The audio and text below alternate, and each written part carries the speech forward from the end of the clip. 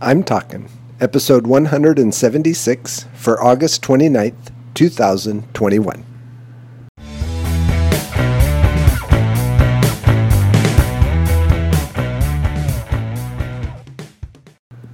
This is Joel from the I'm Talking Microcast, where I share my thoughts on a topic that has piqued my interest this past week. This week, we're talking Crushed. This past week, I've been watching quite a bit of the Little League World Series, so when I think of the word crushed, I'm most often thinking of home runs where he crushed the ball or he, crushed that shot through the middle.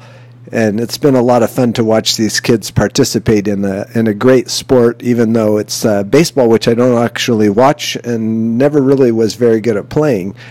But most often, as I think of the word crushed, I do think of it in a sports reference where a team got crushed or something like that. And it's that mode that I want you to be thinking about the word crushed today.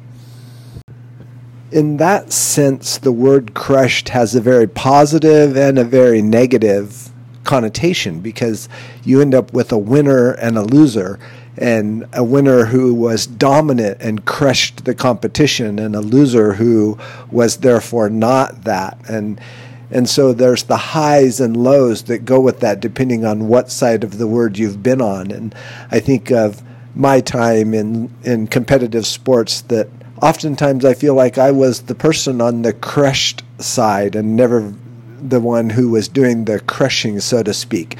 There were games that I had that were good where my team didn't play well.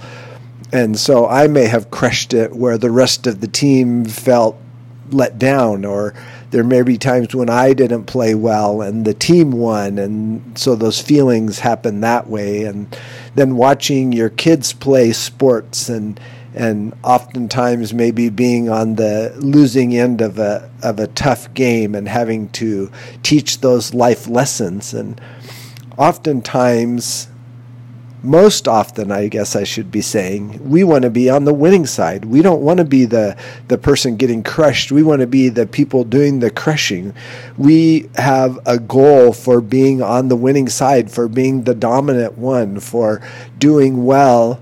Not so much at the expense of other people, because that's not necessarily what we're after. It may be what it looks like, but really just because we want to be the winners. We want to be the ones. We want our goal for life to be on top, and that is just the way it goes. And yet, were it not for Jesus Christ, we would have nothing. We may not think of it in these terms, but here is a man of immense power, of ultimate perfection, of creativity, of omniscience, omnipotence, all these words that we can use to describe Jesus Christ, and yet he came to be crushed. And that is something that is hard to wrap our minds around. But in order for him to fulfill his mission, in order for him to save us, he had to be crushed.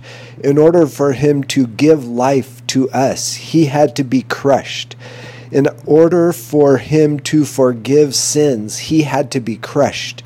And there are many verses in the Bible where it talks about the things that Jesus had to go through, the crushing that he had to take, so that we might live, so that we might have eternal life, so that we might be forgiven.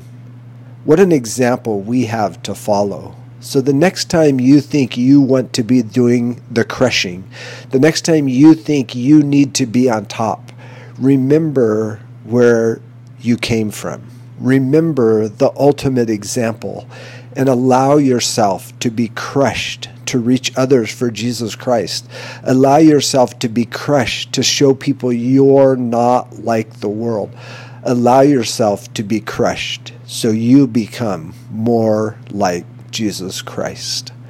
Until next week, this is Joel from the I'm Talking Microcast.